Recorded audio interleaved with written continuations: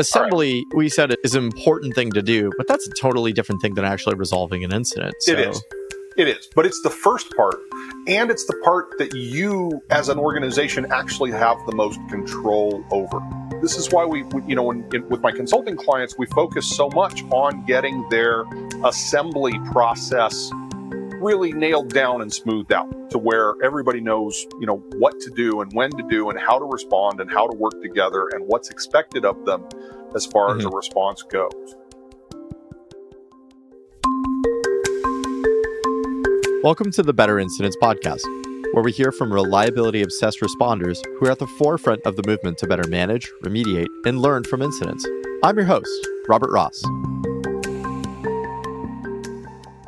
So we've been making this podcast for a few months now, and it's so fun to talk with people that just understand incidents and the intricacies of them and how to make them better for everyone. But today's episode was a standout because I got to speak with someone that has been doing incidents in every form you could possibly think of, from experiences at Burning Man as an incident responder to being a pilot responding to incidents, and how he was able to equate all of that to software. Because for me, when it comes to resolving an incident, there are just a number of metrics that can be misleading. Resolution time, for example, can fluctuate wildly. However, there's one that we do have a significant amount of influence over. Today, I'm talking to Brent Chapman, founder at Great Circle, about how engineering teams should ditch metrics like MTTR and instead focus on what we can control, assembly time.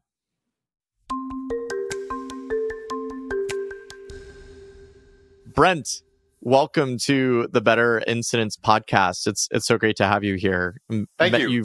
Over 4 years ago, I think, at this point, right? Standing awkwardly at SRECon. Yeah, it's great to be here. And it's great to have seen, what you all have been doing well in the market and so forth. It's great to see all of the interest in this variety of companies now. So, it's a hot topic. It feels like, feels kind of like it did in the early days of internet firewalls, 20, 30 years ago when I was involved with that. So it's nice to be in on the ground floor of something again.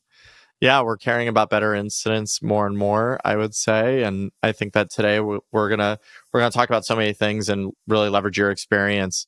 But before we do that, let's talk a little bit about you. What's your background? And this is definitely a leading question because you have so many things that I think are fascinating. Right. Before you got into the software reliability world, you were doing incidents in a different way. So tell us a little bit about that. My professional background is systems and networking, right? I'm a network architect. SRE from before that term came into existence, old-time Unix sysadmin, infrastructure, all that sort of stuff. Was a staff SRE at Google, was a staff engineer at Slack, things like that. So, my day job has always been technology and infrastructure. But I've always done volunteer work for community service on public safety and emergency services. I started off as a search and rescue pilot and later incident commander. So cool. Yeah. That was where I first really started getting exposed to the practice of incident management, the practice of managing emergencies. And then, throughout the course of my career, I found ways to sort of weave that in to my day job. And now the pendulum has swung almost to the other extreme where my day job now is helping companies develop incident management practices, incident response, incident analysis, being prepared for incidents, learning everything they can from incidents. As John Allspaw says, an incident is an unplanned investment in your service. So how do you get the most out of that? Well, you run the incident as efficiently and effectively as you can, but also you learn everything you can from the incident after the fact, both to prevent it from happening again and to better prepare for the next incident, because there's always going to be a next incident. Yeah. Yeah. And I love the bridge that you've been able to create between doing physical incident management, I guess is maybe one way to say it, going from being a pilot to something about Burning Man to staff SRE. We got to hear more about the Burning Man experience. So these days, most of the emergency services work I do, volunteer work that I do, is with something called the Black Rock City Emergency Services Department. Black Rock City is essentially the Burning Man arts and music festival that happens every August and September in the Nevada desert. So every year we build a temporary city of about 80,000 people in the middle of a dry lake bed, in the middle of a desert, 100 miles from the nearest major city. And that nearest major city, by the way, is Reno, Nevada. And it takes great pride in calling itself the biggest little city in America. It is not that big a city. No, it's pretty small. Yeah. For the couple of weeks that we are fully up and running at Black Rock City, we are the 5th largest city in Nevada. We handle just about as many emergency calls for fire, medical, and mental health services every year as any other city that size in Nevada does. We just cram all of ours into a 2-week period. So on a year-round basis, I manage the IT team, the information technology team for the emergency services department, which basically means lots of conference calls and spreadsheets and emails and things like that. And then we design and build the radio system, the 2-way radio system for the entire event, and what amounts to a 911 dispatch center, where we dispatch fire and medical and mental health emergency resources from. So my team builds that center. And then once we've got it built, and we shift over into operating mode, I become the supervisor of the 911 center for an 80,000 person city. One of the supervisors, right? We have a temporary city, a temporary no city. less. Yeah. But we have a dozen ambulances and a half dozen fire engines and oh my gosh, 4 what we call quick response vehicles, which are little golf cart sized miniature ambulances that can get through the crowds and the encampments a lot easier and quicker than a full size ambulance can. And like I said, we run several thousand calls for service during that 2-week period. They all come in over the radio. There's no reliable cell phone coverage out there. So all of our incoming calls come in over the radio, which is why we also run the radio system for the entire event, because we're the ones who care the most about it being, functional and effective and so forth. And yeah, it's basically playing 3-dimensional chess, with fire engines and ambulances and sending them around the city on calls and so forth. When I'm on duty, I've got usually 4 dispatchers working for me, and I am in the process of training them and sending things all over the city. Because one of the interesting things about, I've been doing Burning Man for 10 years now, 15 years, something like that in emergency services, which means I have a total of about 1 year of clock time experience doing that, because we're only out there for a few weeks a year, and every year we have to go out there and kind of dust off the cobwebs and put everything back together again and put a team together, an ad hoc team. I've got a different crew on every shift. So, every shift out there, I've got to pull together a working group. And that's a lot like the incidents that we deal with in technology, right? Assembly, right? Yeah, assembly. Yeah. You never know exactly who's going to be available at any given time when the alarm goes off, right? So this is why with my consulting clients, we focus so much on getting their assembly process really nailed down and smoothed out, right? To where everybody knows, what to do and when to do and how to respond and how to work together and what's expected of them as far as a response goes. Brent, you might be the coolest person I've ever talked to. So tell me about how you even start with that. What was square one, right? Because I think that assembly, it's usually, at least in my experience, a lot of organizations are still kind of having that ad hoc freak out moment. A server breaks, functionality goes down, and it's usually going from 0 to 1 when it comes to getting the right people in the room quickly. Yeah. So how do you do that? The first thing you want to do is make it easy for anyone in your company to call for an incident response, to say, hey, something's going wrong here. We need an incident response.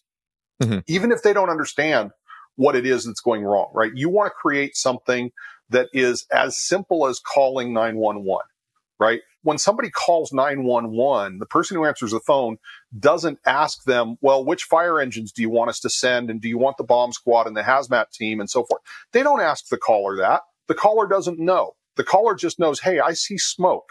I see a car crash. I see somebody having medical difficulty. And the person responding, the person they reach on the phone, the 911 operator, they're the ones who've got the training and the experience and the knowledge of what resources are available and all of that to be able to say, okay, yes, this is an emergency, and it almost always is. There are very few false alarms, relatively speaking. And it sounds like it's this level of emergency, this severity level and so forth. And we can change that if we learn more later.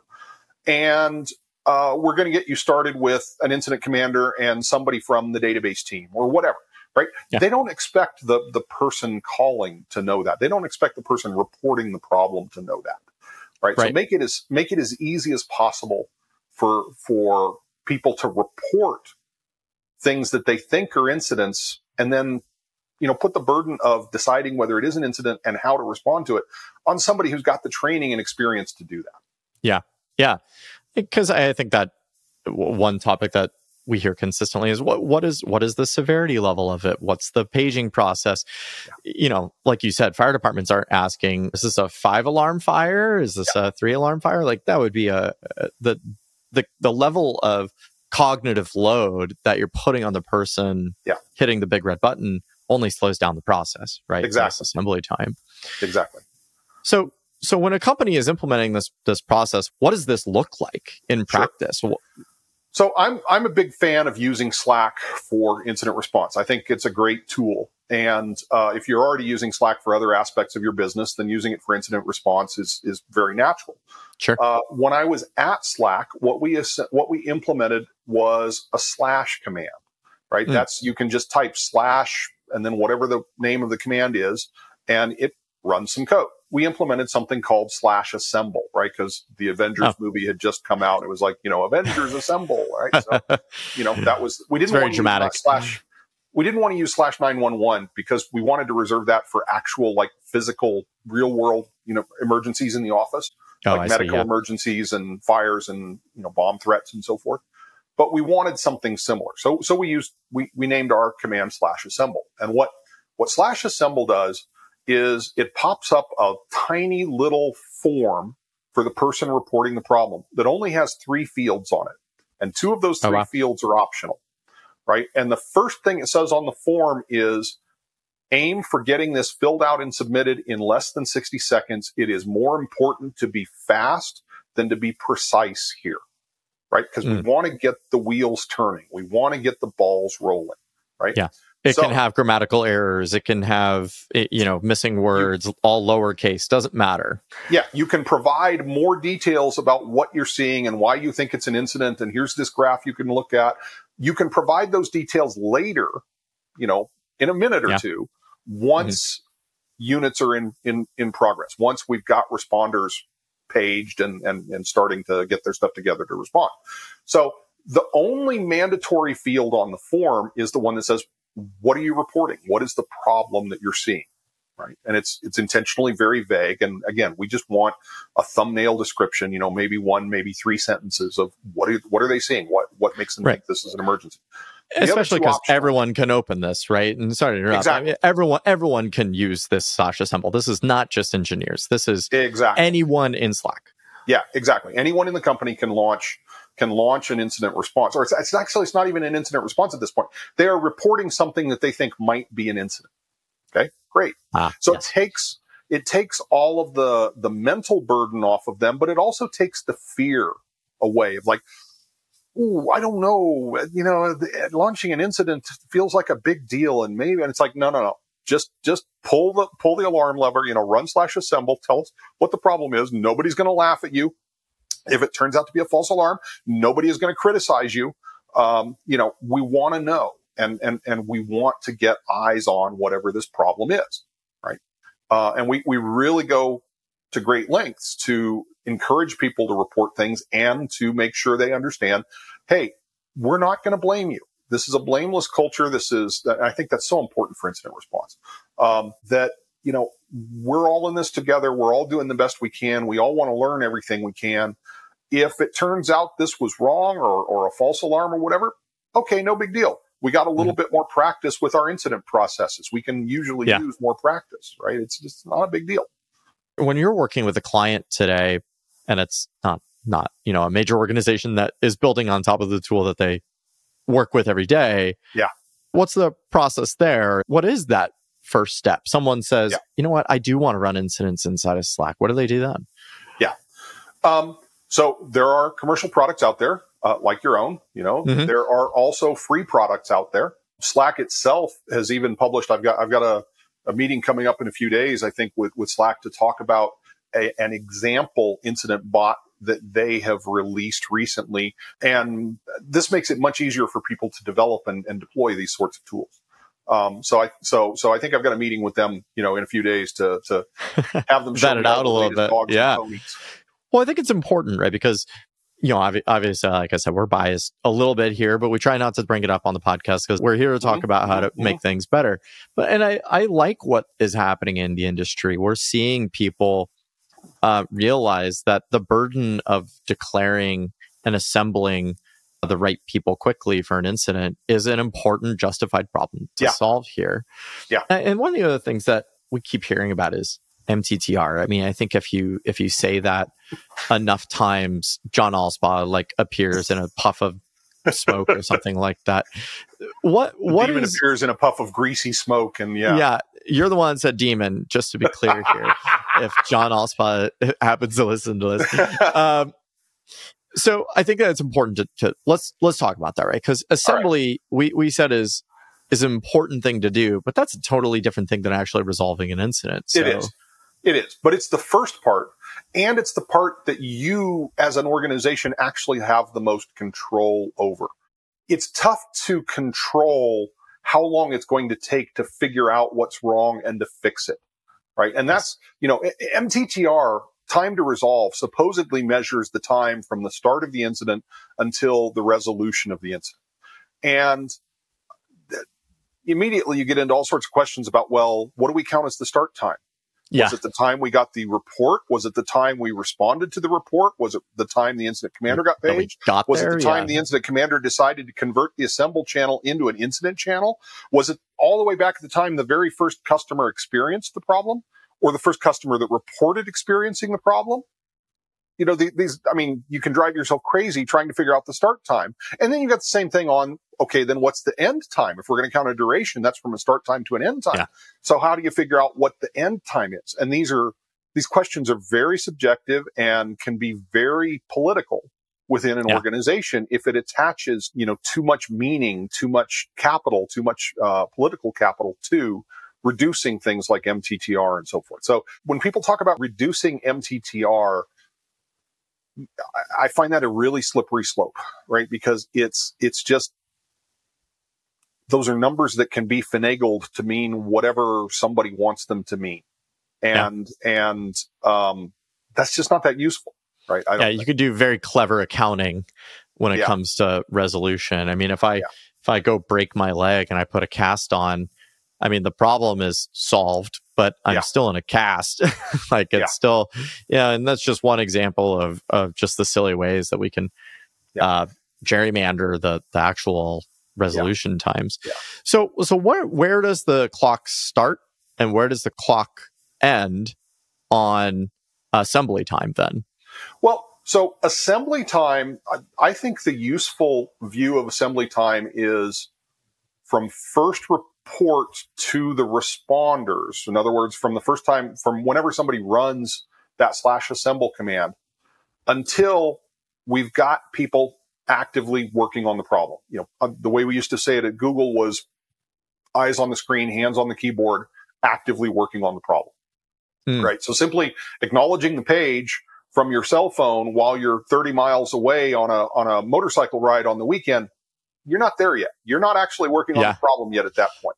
It's going to take you a few minutes to get somewhere where you've got cell signal and pull out the laptop and set up the VPN and then finally you get all logged in. Now, okay, you're there, you're working, right? You're able to work on the problem, right? But like I said, assembly time is what you've got the most control over as an organization. You can choose what your on-call parameters are, how many people you have on call, how quickly you expect them to respond, whether you pay them for being on call, whether they get paged or not.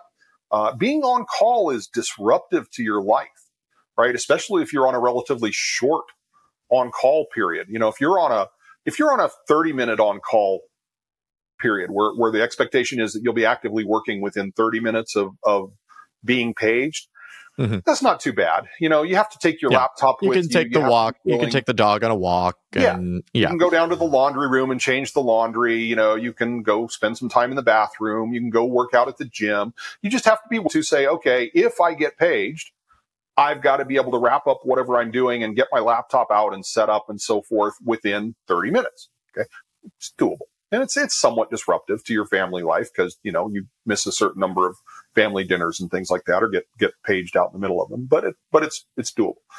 On the other hand, if you're on a team with like a 5-minute response expectation, even figuring out whether you can take a not so quick trip to the bathroom may involve notifying your backup that, hey, I may have to let a page fall through to you because I just, this is going to take a minute or 3. And you can't just wander down to the laundry room.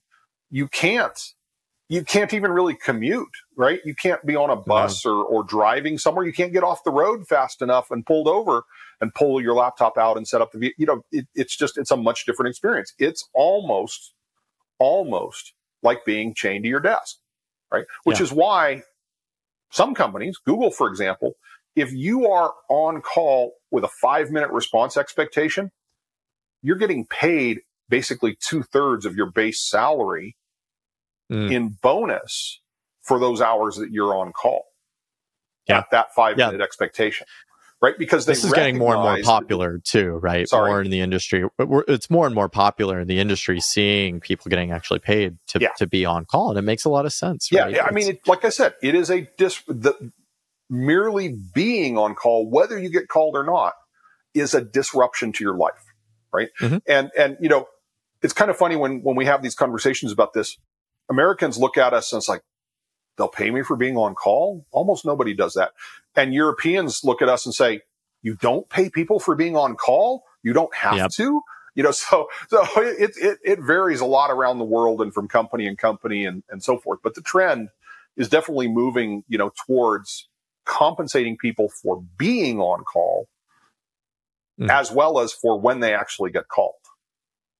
Yeah. And that is, it makes sense, because if you want folks that are responsible for getting to an incident and getting to, eyes on screen, eyes on screen, hands on keyboard. Yeah. To the moment, getting someone from being on a couch, like the one behind me, to hands on screen, or eyes on screen, hands on keyboard. I'll get it right eventually. Yeah.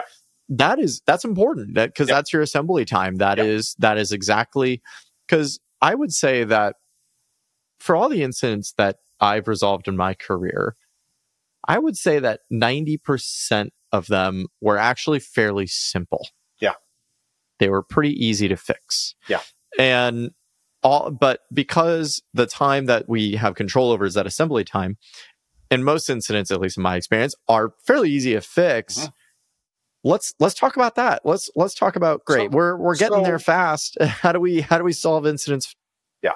So one of the things when I teach incident responders, I teach my clients. I teach half-day classes for all engineers on how to be a good incident responder, because basically I believe anybody in an engineering organization might be able to help, might be called in to help, and they need to know how to work together in an emergency, which is different from how we work together day to day, right? But there are certain ways of working together in an emergency that can get you through that emergency faster and thereby reduce the impact of the incident on the company, on the clients, and everything else. But anyway, one of the things that I talk about is, being on call and what we expect from someone who is on call. And what I usually say is, look, 90% of the time when you get paged, it's not really a problem. Either it's a false alarm, or it's something you can easily fix yourself, or it's something you just need to file a ticket about and fix it during your next normal work day or whatever. That's 90% of the time, when most engineers get paged. Say 9% of the time, it's a problem, and you know what it is, and you need to involve somebody else from your team or a nearby team, and you know who that is, and you just call them and you get it done. right? Again, no big deal, not formally an incident, right? Yep. But, it's like, yeah, I need to know what to do and I need to know who else to get involved and we just get it fixed. Okay. So that's 90 plus 9. You're at 99% now. 1% of the time you get paged for something, you look at it and you say, oh, this is a big problem. This is the tip of the iceberg. This is an incident. I need to start the incident response process. I need to page other people and get that ball rolling and get that process spun up and so forth, right? When I look at an engineer, when I'm an engineering manager and I look at an engineer who's going on call, what I care more about than anything else is their judgment to realize which of those 3 situations they're in and act appropriately and decisively. I would much rather have an engineer who is more willing to call for help than an engineer who is more likely to try and cowboy it by themselves because they don't want to bother anybody else. Like I said, start the incident, trigger the incident process. If nothing else, it's good practice for everybody involved. It works out the kinks and stretches those muscles and gets us that much better prepared and practice and smooth for the next one, which may be a big one, which may be a real one, and so forth. So false alarms just aren't really a problem with incidents. They're not in the kind of tech incidents that we normally deal with. Yeah, I think that's right. I mean, I think that I gotta say, I had a very different experience. 1 out of 100 times getting paged. That's a real assemble. That sounds like the dream, actually, for me, at least based on my past. Well, it depends on what kind of a rotation you're on, right? If you are specifically an on-call incident commander, no, 90% of the times you get called, it's going to be there's an incident, right? But what I meant by my example was, if you're an on-call engineer for some service, for the database or for the back end or for the image rendering system or, however your service is architected and built, the majority of times you get paged at most companies, it's not an incident. It's a problem or it's a false alarm. A lot of companies still have way too many false alarms and they need to work on their alarm discipline. And that's another thing I kind of preach to people and try and help them understand, why it's important to have healthy alarm, discipline and hygiene and so forth, right? So that people don't become numb to the alarms and you don't miss a real incident because, it's just one more false alarm. It's like, no, it's not this time. Right. Yeah. But yeah, so it totally depends on what kind of on-call rotation you're talking about. Yeah. Yeah. And I've definitely been the victim of on-call alarm fatigue. And it definitely impacts how fast you react to incidents. Yeah. And, further impacting that one metric you control, which is assembly time. Yeah. So one thing that we were also talking about is when a team of people have assembled, they're working on this incident. I'm curious, what is a way that these teams, how do you consult people on resolving these incidents maybe just a little bit faster? And I know that's a touchy subject, right? It is so variable, but there's got to be something, right? Yeah. So one of my favorite things about working on incidents in technology fields is we have superpowers. We have powers that, a doctor or a firefighter or a paramedic would like give their left arm for, right? And one of those powers that we have that they don't, that we take for granted, but that they don't have in their world is reversibility, right? There are very few actions that we can take. There are very few actions that we need to take during an incident, during a technology incident, that cannot be done in a reversible way, right? So, for example, what do I mean by that? Well, let's imagine you've got a configuration file that you need to modify. Yep. Rather than modifying the file in place, you can make a copy of what you think is the broken one, make the changes to it, see if those changes work. And if they don't, go back to the original version. Yeah. and you're no worse off than you were before, typically. There are some exceptions. A doctor choosing to administer drugs or amputate an arm or something like that cannot say, oh, well, gee, that didn't help. Let me put the arm back on. No. Yeah. Their decisions are often irreversible, right? Yeah. So we can take advantage of that reversibility of what we do to try things. We can afford to run experiments during our incident responses to say, okay, we think we understand what's going on. We think that this is going to make it better. Let's try it for 1% of the users or 1% of the machines or something like that. We can do that.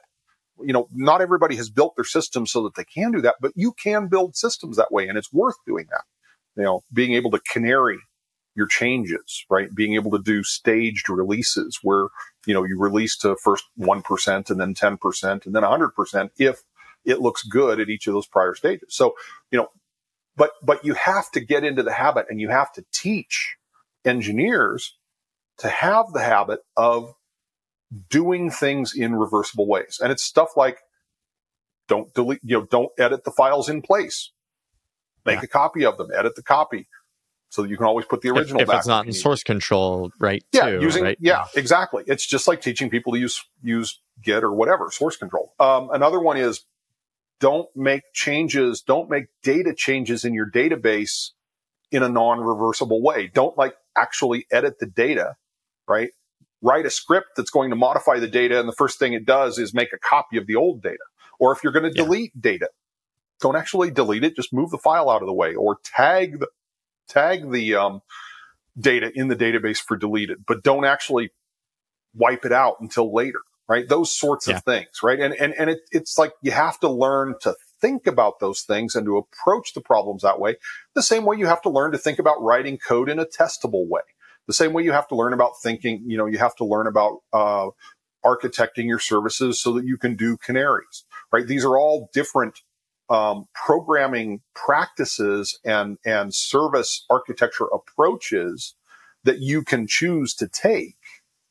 Mm-hmm. And there's benefits from doing that, like being able to, use that reversibility to your advantage during an incident. The other thing about reversibility, though, is it makes it much easier to do things like say, oh, hey, we just pushed a new release and things don't seem to be working well. Let's just roll it back.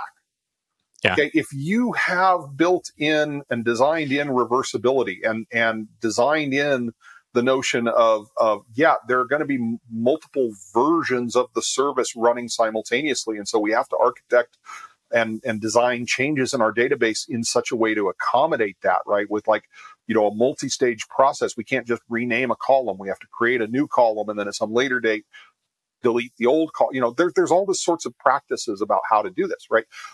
But if you do those practices, and if you learn to think that way and design and build and operate your systems that way, it pays off in being able to do things like, hey, this doesn't seem to be working so well. Let's just roll back to the past version. And it's no big deal.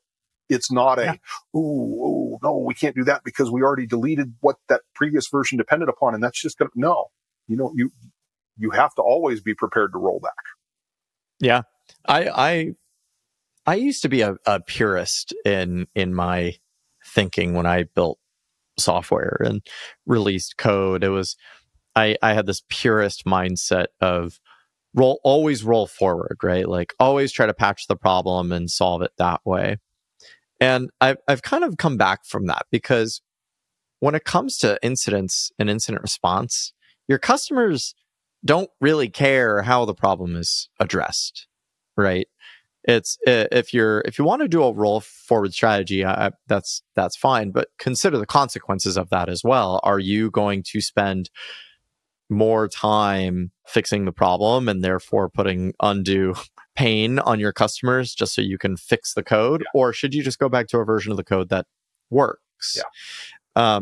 Roll forward. And roll forward assumes that you know what the problem is, that you are correct in your assessment and you are correct in the fix that's going to be applied. And, it assumes that you're right. And sometimes you're not right. So, sometimes, a lot of times roll forward works, but other times, boy, you're just digging your hole deeper.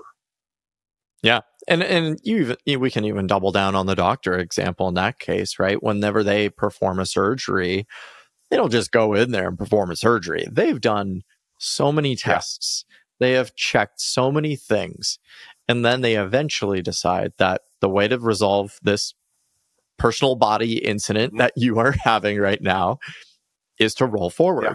And I think that's an important detail for folks that are responding to incidents to remind yourself that it's okay to restart something if you think that's going to solve the problem. That's my default most of the time, actually, is that if I think something's acting up, I'm just going to restart it. If I think it's going to fix the problem. Yep. But again, there's an implicit assumption there that you've got good logs that you're going to go back to be able to go back to after the fact and analyze. Yeah. If you don't have the diagnostics, then it's tough. Yeah. And even in the medical case, even in the surgery example, when they've made a decision, yes, we're going to open this person up and remove their appendix. Mm-hmm. They expect to see certain things at certain stages of the operation, right? When they open the abdomen, they expect to see a swollen appendix and nothing else. Mm-hmm. And if they open the patient up and discover something other than what they expected, they'll hit pause and rethink, right? And so even roll forward, you have to do cautiously, right? Yeah, I love that example and where we're going with that, because I actually just finished. There was a show on Netflix called Emergency NYC, and it actually follows very, very closely the emergency services of New York City. They respond to 4,000 calls a day. Yeah. It's a massive, massive operation that they run here. And at the beginning of every surgery that they perform and show, there's actually someone with a card that is saying out loud, reading a card out loud, saying, in this scenario, we're doing this. Yes. Have we checked? Raise your left hand so people know where they're like. It's just this very interesting process they go forward because it isn't reversible what they're about to do. There's actually a fascinating book on this that's highly applicable to incident management.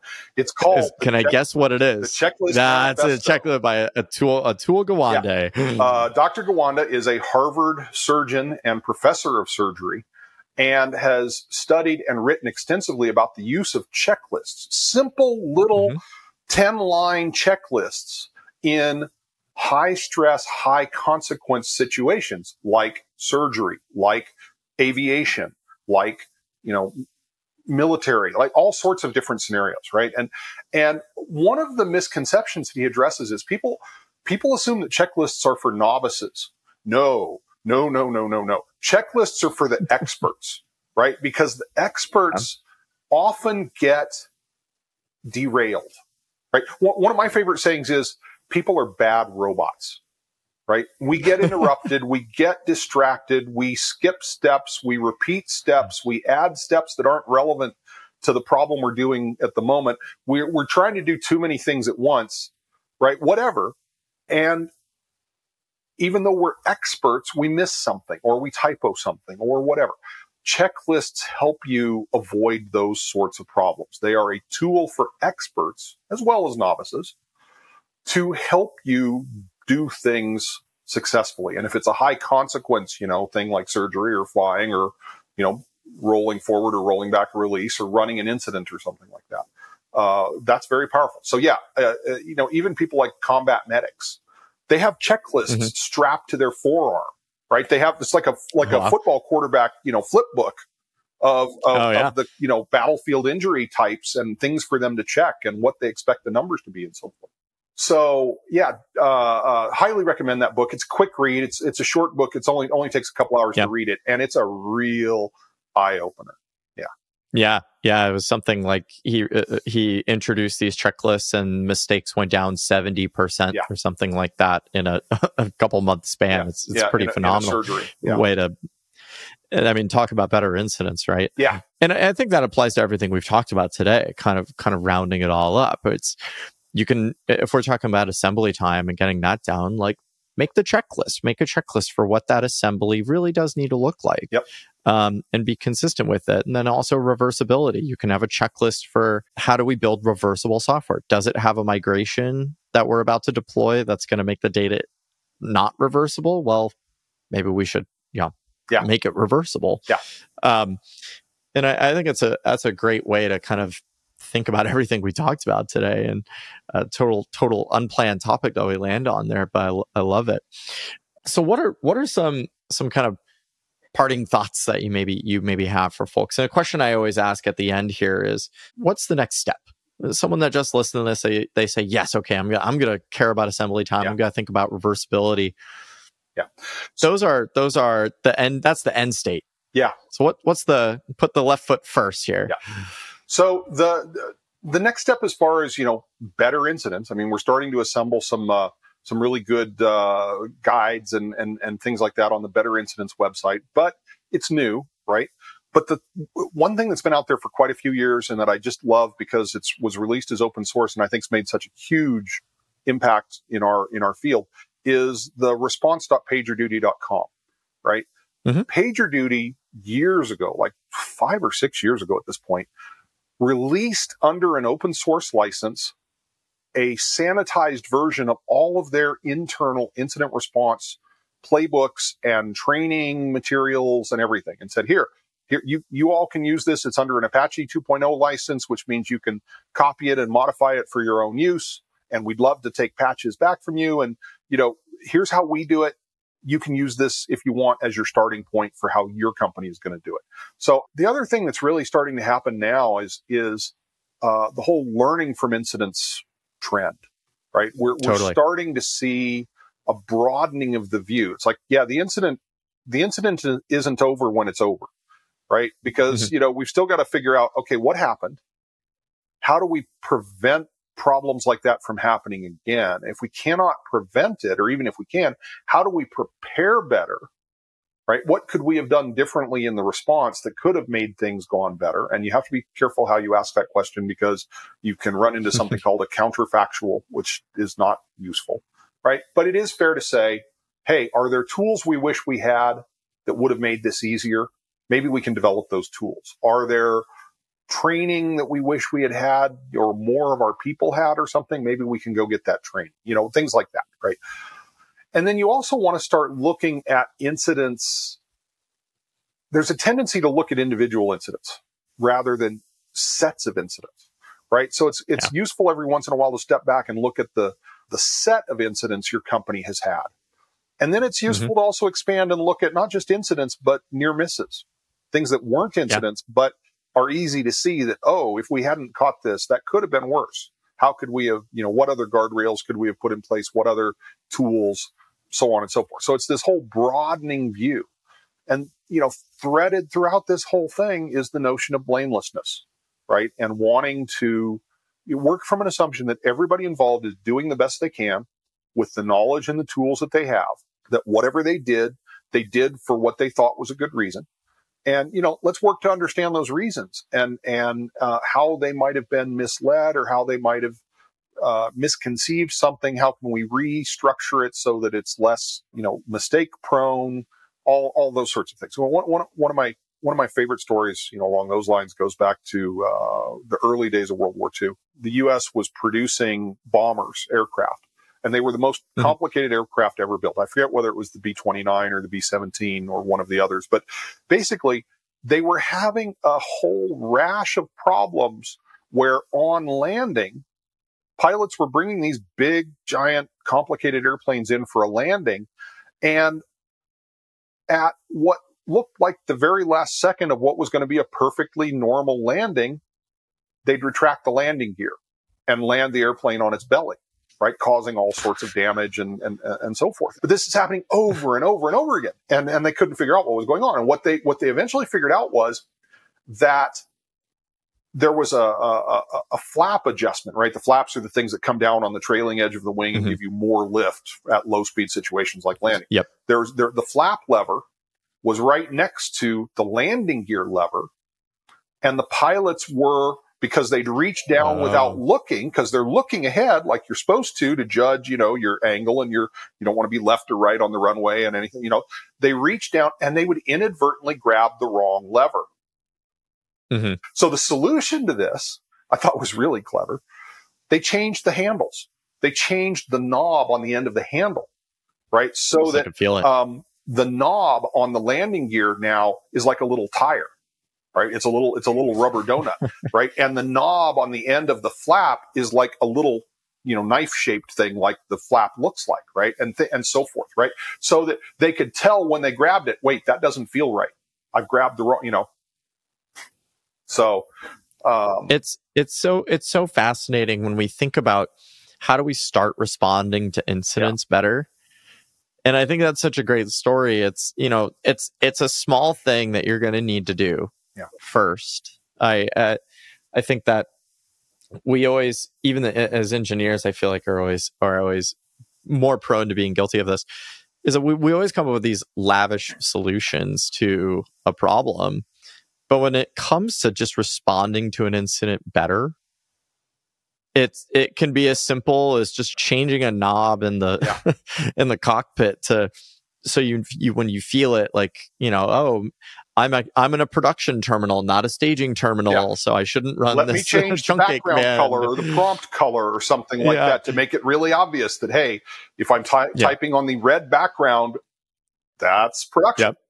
Speaking as someone that has responded to an incident that was due to all terminals look the same, so how do we? It's checklists. It really is. How do you start having a better incident? I mean, it's probably a small thing first to get going. It's a lot of small things, and that's what a lot of this adds up to. Is it's not any one big thing. It's a whole bunch of little things. It's a whole bunch of practices and ways of looking at the problem and philosophies and so forth that just, it all adds up, right? We were talking about reversibility earlier and how important that is.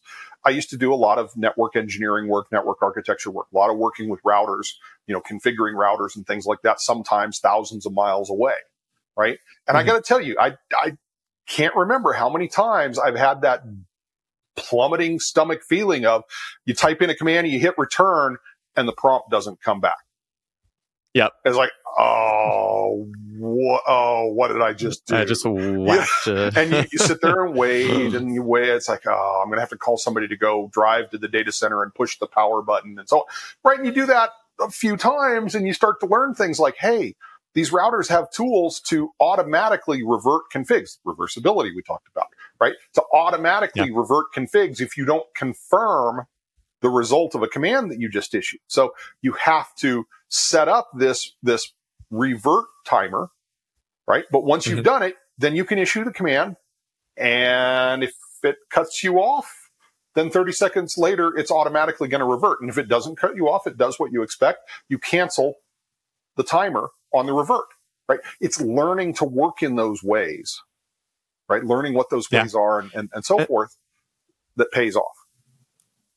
And the moment that sinking feeling hits and it doesn't come back and it's 2 a.m., you can always type in /assemble and get the people together. Yep. Well, I think with that, what a fun conversation here. I mean, I think you covered so many things that are on my mind, on so many other folks that I chat with, and it was such a fun conversation. Brent, thanks so much for coming and chatting with us and sharing the many years of wisdom outside of software and in software, all alike. Happy to do it.